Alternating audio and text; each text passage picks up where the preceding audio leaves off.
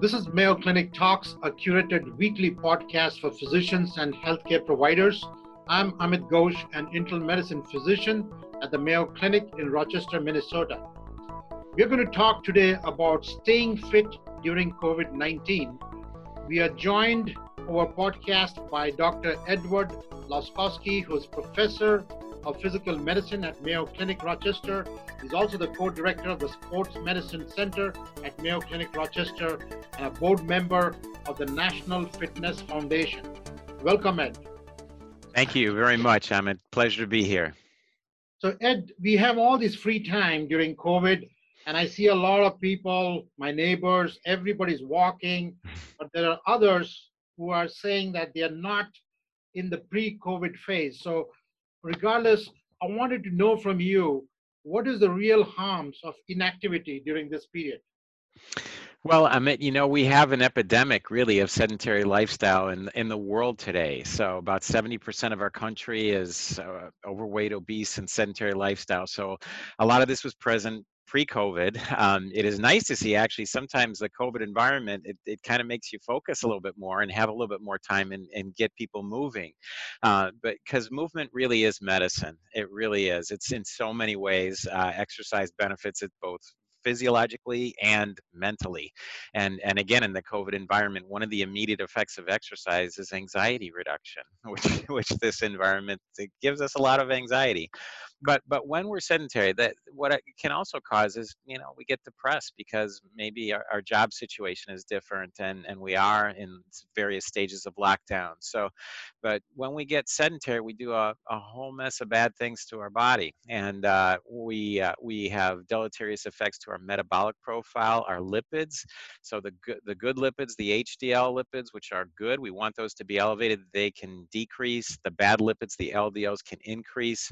Our resistance to insulin can increase when we're sedentary. So we actually have increased risk of type 2 diabetes. Again, weight gain risk when we're not burning calories, that's a risk. So the studies have found that even if you're active, you get the recommended amounts of activity throughout the day. If you're sedentary during other parts of the day, you think of, again, people who sit at a computer for 8, 9, 10 hours a day, that's a risk factor, even if we're active for other parts of the day. So movement truly is medicine. We want to integrate movement as much as possible into our daily life. It'll improve quantity as well as quality of life. I was just seeing a patient earlier this week, and he said, "Hey, doc, I didn't realize I gained 4 kilos." And potentially, I mean, you could put up a lot of pounds in the 3 or 4 months that we have been in lockdown phase. What is your experience with an inactivity and weight gain? So yeah, and you may have heard the term quarantine 15. So, anytime there's a change in our environment, and that's why people, when they go to college, they say, well, people gain weight, there's stress, there's a new environment. We're in a new environment with COVID. We're changing the way we work. We may not be working. So all those things affect us and may reduce our usual routine. And gyms are closed, health clubs are closed, fitness facilities have been closed. So, we may enjoy that type of, we really need socialization and people to be active with, and we don't have that with COVID. So I think all those changes can bring about, depression, and then we don't move as much, and then there's a feed forward in a bad way. It kind of makes us more sedentary. We don't tend to do as much. We may eat more because we're at home, and those are all bad things. So those can contribute all to weight gain during this time. So, Ed, I've heard you talking about exercise beyond just the benefits on the muscle and the cardiac, and you didn't mention anxiety, you didn't mention diabetes. What about sleep? And I've heard you talk about long-term benefits and reduction of cancer prevalence. Can you talk more about the overarching benefit beyond the heart and the muscles? Oh, that's a great point. I mean, and again, if there was a medicine that gave us all the benefits of physical activity, it probably would be the best medicine in the history of the world. It'd probably be the most popular and best-selling medicine. That's how powerful exercise is, and when we talk about exercise and activity, we think of, oh, is that one there is voluminous evidence, and meaning multiple scientific studies. We're seeing a lot of scientific studies on COVID, and we learn about it. We've learned about exercise throughout the years, and there is voluminous evidence. So as you point out, so heart disease, it reduces the risk of heart disease, reduces the risk of stroke, reduces the risk of 13 cancers. I'm at 13 separate cancers. But the physical benefit helps in weight maintenance, helps in weight control, helps in weight loss. But we think of those physical benefits, but we don't often think of the psychological benefits. And exercise actually has been found to treat depression as effectively as cognitive behavioral therapy or Prozac. Very, very powerful. It has been shown to influence Parkinson's disease. That's a neurologic condition where now the neurologist, actually sports medicine, we're the first line of treatment for somebody newly diagnosed with Parkinsonism. That's how powerful the evidence is that exercise improves the Parkinson's patient. So we get them involved in a program of stretching, aerobic activity. Ron Peterson here at Mayo has done some great work showing that exercise actually delays the onset of dementia, of Alzheimer's disease. So huge benefits there. And just again, this time of COVID is a time of anxiety. It reduces anxiety. And that is one of the immediate effects of exercise, is anxiety reduction. That some of the effects of exercise, we're kind of impatient. They take a long time to accrue, but you are anxious, you go out for a 30-minute walk, it's going to make a difference right away. So again, and those are the more the intangible benefits that we may not think of initially. So a lot of patients who have gained weight, some of my patients have come with joint pains, and mainly it's around the knees, and they said they didn't have it. In fact, yesterday I sent a gentleman to your clinic just because of that. And I was trying to explain to them that if you have fat around the belly and that goes up, it affects the joint. But you have a mathematical or a physics principle of what happens for every pound of weight you put around the belly. What happens to the pressure on the joint? That is a great point. And we found in studies that actually 1 pound of weight gain, say in the stomach or belly area, translates to 4 pounds of loading force on the hips, and the knees, and actually on the lumbar spine. So if you just think of 10 pounds in that area, that's 40 additional pounds strapped to your knee or your hip or your back. So it really is. It's just because of the way we're made, and the way joints accept load and force, and the lever arm mechanics, it's actually a magnified force. So in treating one of you hear about regenerative medicine a lot, and it's certainly an exciting field of platelet-rich plasma and stem cells and things. The most effective treatments for arthritis, though, are weight loss, losing weight, and strengthening the muscles about the joint. And when we look at all the treatments out there, including the injectable medicines, the orthobiologics, and all, those still come to the top. And if we can get people to lose, like on the converse, when they lose weight, doc, my knee pain is so much better. I've lost 20 pounds. That's 80 pounds of load off the knees that you've taken. So one of the things people always talk about is they don't really talk about it, but when we push hard, it doesn't take long to understand that they need some motivation to do something beyond. This is a lockdown mode. Things are on the news they're hearing. We have been furloughed. How do I motivate myself? Should I be part of a virtual group because it's physical distancing right now? Or can I do it by myself? And what kind of exercise do I need to do? The gym is closed. Do I need some fancy equipment? Or is it just Mother Nature that can help me kind of guide through my exercise? Yes, those are great questions, Amit. So, one of the things I try and tell people is exercise doesn't have to be intense. And sometimes, that's why I even like the term physical activity, because we tend to hear the word exercise and we think of, sweating bullets and wearing spandex and going somewhere to do something. Really, any movement is medicine. So the simple stuff works. So, you really have to like what you do it. So some of these machines that, oh, I force myself to do, really, walking is fine. If you like to do a stationary bike, that's great. If you like to do elliptical, that's great. But you need to like what you do. I think a lot of times doing it in this COVID time, like you say, our gyms are closed, but we can do some virtual things, and that's great. And some people can get together with virtual clubs to do things, but also families. And it's a great time for families to get together. When I was on the President's Council on Physical Fitness, I had a big push for family fitness because you're a role model. You're a role model to your family. You're a role model to your peers, your colleagues around you. And it's 90% caught, 10% taught. They'll do what they see you doing. So if we're active in our lifestyle, so say, you're eating dinner and you talk about the day, everybody talks about their day's events at the dinner table. Well, maybe do that while walking around the neighborhood. Real simple things like just walk around while you're talking. Family games, tag, fun, just fun things in the backyard can be fun. Dance can be a whole mess of fun, and technology can help us there. If you like some of the video dance games and dance routines, those are great. But just dancing itself, either ballroom or hip hop or whatever you do. TikTok's very popular now. Just do that's great. I mean, any movement, if you like that and it's enjoyable for you to do, that's what you're going to continue doing. So finding something that's enjoyable, finding something that's easy to do, maybe finding something to do with family or friends, and then remembering in your mind that you don't have to do 10 hours of exercise. You don't have to run marathons. Really, our barometers are 150 minutes of moderately intense activity per week. So that's 30 minutes, 5 days a week of exercise. That kind of gets us breathing hard, but but not so hard that we can't hold a conversation. So that level of activity will reap myriad benefits. I remember Reverend Martin Luther King saying that if you can't fly, run. If you can't run, walk. If you can't walk, crawl.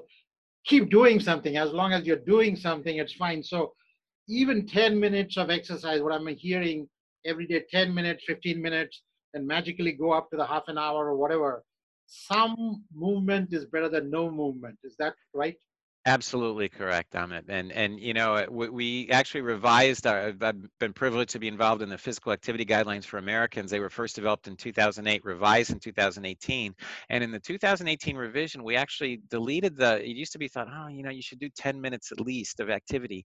And again, there's been a plethora of studies that show us that any movement is good movement. So moving the old things about parking the car further away when you go somewhere, or taking the stairs, walking in your lunch hour, walking throughout the day, those are all true. And it's cumulative throughout the day. So we don't have to make it an onerous thing. And you can start slow. And that's the thing, like you say, it's some people get really intimidated by the numbers sometimes, and they try it the first time, they try and do the whole 30 minutes at one time, say, oh, I'm sore, I hurt, I'm done. But do 2-3 minutes, do 2-3 minutes in the morning, and then in the afternoon. And the next week, you maybe you're up to 4 or 5 minutes. The next week, you're up to 8 minutes. Next week, you're up to 11 minutes. And that slow and steady wins the race. So the more we can kind of accumulate that throughout the day, it will benefit our health tremendously. So if I do 10 minutes and break it up maybe 3 times a day, is it same as exercising 30 minutes at one time? Yeah, it absolutely is, Amit. So, and it even shorter distances than that. Even if we can do, I don't have much time. I've got 2-3 minutes in my, before my next patient or whatever. That's fine. Okay, go for a little walk. That'll actually accumulate benefits for you. So, and it's also easier to get started that way because it's not the big numbers that people think they have to keep up with. There's a staircase next to me after I just get off from the interview. I'm planning to go up and down a couple of floors. I mean, with Excellent. patients, we can do that, right? I mean, E- that should be a good start. So, Exactly right. so you're kind of all the myths that we have that we need fancy equipment. You said we can use our legs. Can we use our body as weight, body parts as weight rather than lifting some heavy weight? Can we use our arms and legs? Absolutely. That's a great point, Amit. And you don't have to have the fancy equipment. Like you say, you can get the same benefit from walking as walking as you do from running. And really it's low impact. It's a great exercise, and you don't need any fancy equipment to do that. But as you said, your body can provide weight for, you think of things like a push-up or a squat exercise. And we actually on mayoclinic.org, if you search strength training videos, you will get a series of 35 videos, and they're involving training with body weight only, with resistance tubing, with free weights, and with machines. So again, whatever you like to do, if you like to use resistance bands, fine. If you like to use free weights, fine. But you can do a lot with just your body weight. And you think of climbing stairs, it's a great exercise for the gluteal muscles as well. If we engage our core, that helps as well. You think of things like a lot of our core exercises like planks and bridge positions. Those can be done without any fancy equipment and with just your body weight. And they're very effective at improving our fitness. So even in this environment, environment where our health club may be temporarily closed and all, we can't access it, we still can get very good strength effects for our muscles, and we certainly can get the cardiovascular and aerobic effects for our bodies with minimal equipment or no equipment. I checked those videos, and you're on many of those videos. They are wonderful. Specifically, the strength exercises and the bands, the different color of the bands. Once you want to get fancy, you want to use stronger bands, and you're really very well. And I would encourage all our listeners to look at the videos. We will include the website with the podcast. One of the things I wanted to get an idea from you is they talk about calories, right? So how much calories, approximate calories we can burn by, say, walking for half an hour or running for 20 minutes or biking, swimming, elliptical. And, people have different timing, but we're on average 30 minutes. Yeah. So, and a lot of say study an hour. So, say an hour of walking, that can burn about 300 calories. So, just for an hour of walking. If we're swimming for an hour, that may be 450 calories. If we run at a pace of about 5 miles an hour, that's about 600 calories an hour that we can burn. So even golfing, if you're walking, pulling your clubs, about 300 calories an hour there. Elliptical trainers, about 300 to 400 calories per hour. Dancing, ballroom dancing, even a couple of hundred or 300 calories per hour. So these are very effective modes of burning calories. And again, it doesn't have to be that intense. It's just consistency is the key. And the more we can accumulate, these are for hours, but just think of all the walking you do throughout the day, that really adds up. So you're really combating with the calories you take in, you're really providing some good calorie burn for those calories. Coming back to another category of patients or individuals who are very, very important to us, the elderly and the disabled. People are in the nursing home. There are women who are pregnant. And of course, children are very active by themselves. But let's go one by one. Maybe if you can start with the elderly, what can they do during this period? Right? Again, because simple stuff works, is the simplest thing is walking. So very simple. Like even if you're in a long-term care facility, walking the hallways, walking with your walker. I have a patient who walked so much with his walker, he got so strong, he was able to stop use of the walker. So simple things, getting up and down off of a chair. That's a squat exercise, and that's something we do every day in life. So even people, again, in a facility, they can practice those types of things to gain strength. And again, strength can be gained at any age. There's been some studies that show that even until we breathe our last breath, we can always improve our status. So our muscle responds at any age to strength training. So, and it can be, again, very simple. It can be with your body weight at first. It can be with a soup can. If you're training your biceps with a soup can, that's okay. Any load to the muscle causes the muscle to change and adapt and get stronger. So it can start out very slow. I hate to put the word disabled because nobody is truly disabled as long as you don't allow your mind to be disabled. My patients have corrected me when I've used the term. But anybody who has a prosthesis or is wheelchair bound, has a neurogenic bladder or some kind of situation, what can they do for exercise during this time?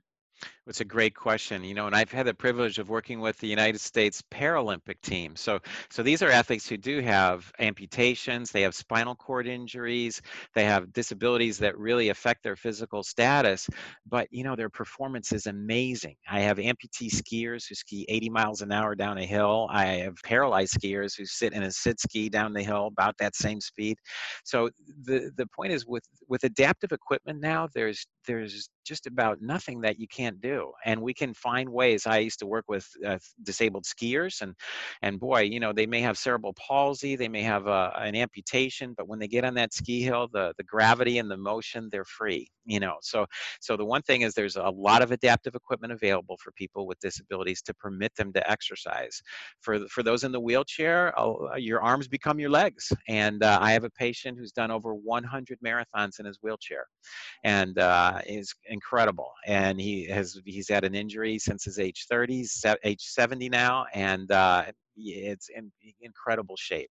So, if you use a wheelchair, use of your arms, you can certainly strength training while in the chair. My specialty, physical medicine and rehabilitation, we deal with improving function. So we can help you. There's just about, again, any entity of disease or disability that you have, we can find a way to accommodate for that and provide you with recommendations to get you the exercise that you need. So one of the characteristics of a good physical medicine doc like you is looks like you are a motivational, you have to be a motivational person. You have to be like a psychologist apart from all the skills that you have to know about getting the muscle into action. So I think that says amazing amount of what pushes people to do the kind of work that you're doing. And thank you for that. What about pregnant women who are in the second or third trimester? What kind of exercises are safe for them? Apart from just walking. Walking, I get it. A lot of people, if they've been doing something regularly, they can usually continue that and even into the second and third trimesters. So, and again, we're not talking about heavy weight training, but if you're doing some, say, band strength training for your upper body, there's no reason really to stop that when you're pregnant. We recommend avoiding Valsalva, like holding your breath and increasing the pressure, but that's true for anyone. But usually those who've been exercising can really continue safely into the pregnancy. As you mentioned, the lower impact things are nice. If somebody hasn't exercised and wants to get a program started, things like stationary bikes, ellipticals, things like that, very at a moderate level, very safe, and no reason why you can't do that. And even strength training, again, biasing toward a higher repetition type weight that's not as heavy, no reason why you can't do that as well. So, and it provides a lot of positive effects for pregnancy. We see less incidence of gestational diabetes in those who are active during their pregnancy. So a lot of benefits for that population as well. A lot of my patients come and then they say that they're watching a lot of YouTube videos on, you mentioned hip hop or some games. They're standing. Even technology now has some equipment which makes you keep track of what you're doing and keep track and also allows you to do. Is there anything which Mayo is recommending apart from the videos that you have in your physical medicine website?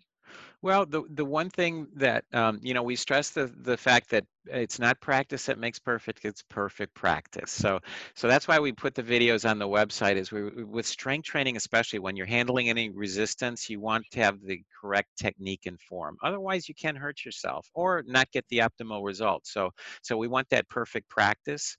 But really, again, there's so many, and you don't have to have fancy trackers. You can have a fitness activity tracker. That's fine. But you don't need one. As long as you get that activity throughout the day and as long as you're moving, that's the key. If it helps you to keep on track, and I personally wear one, is it magic? No, but it kind of reminds me, I really haven't done anything the past couple hours, or I got to, I'm really not doing too good today. So it kind of keeps me on track in that sense. And so they're helpful. They're not magic, but they're helpful in that sense.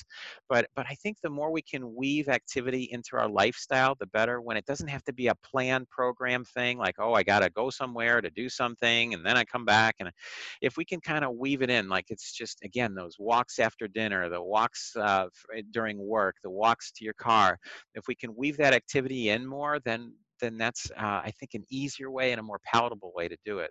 That's great. So I saw a gentleman, 75 years old, who carries a small notebook, very low tech, nothing fancy, and he keeps writing down how much he has walked. And I Mm. asked him why is he doing it. He said he was 260 pounds, and he just wrote down what he was eating every day, and that helped him reorient what he was doing and the amount he was walking. Just looking at it, he could keep track, and he lost a good 75 pounds over the course of a year.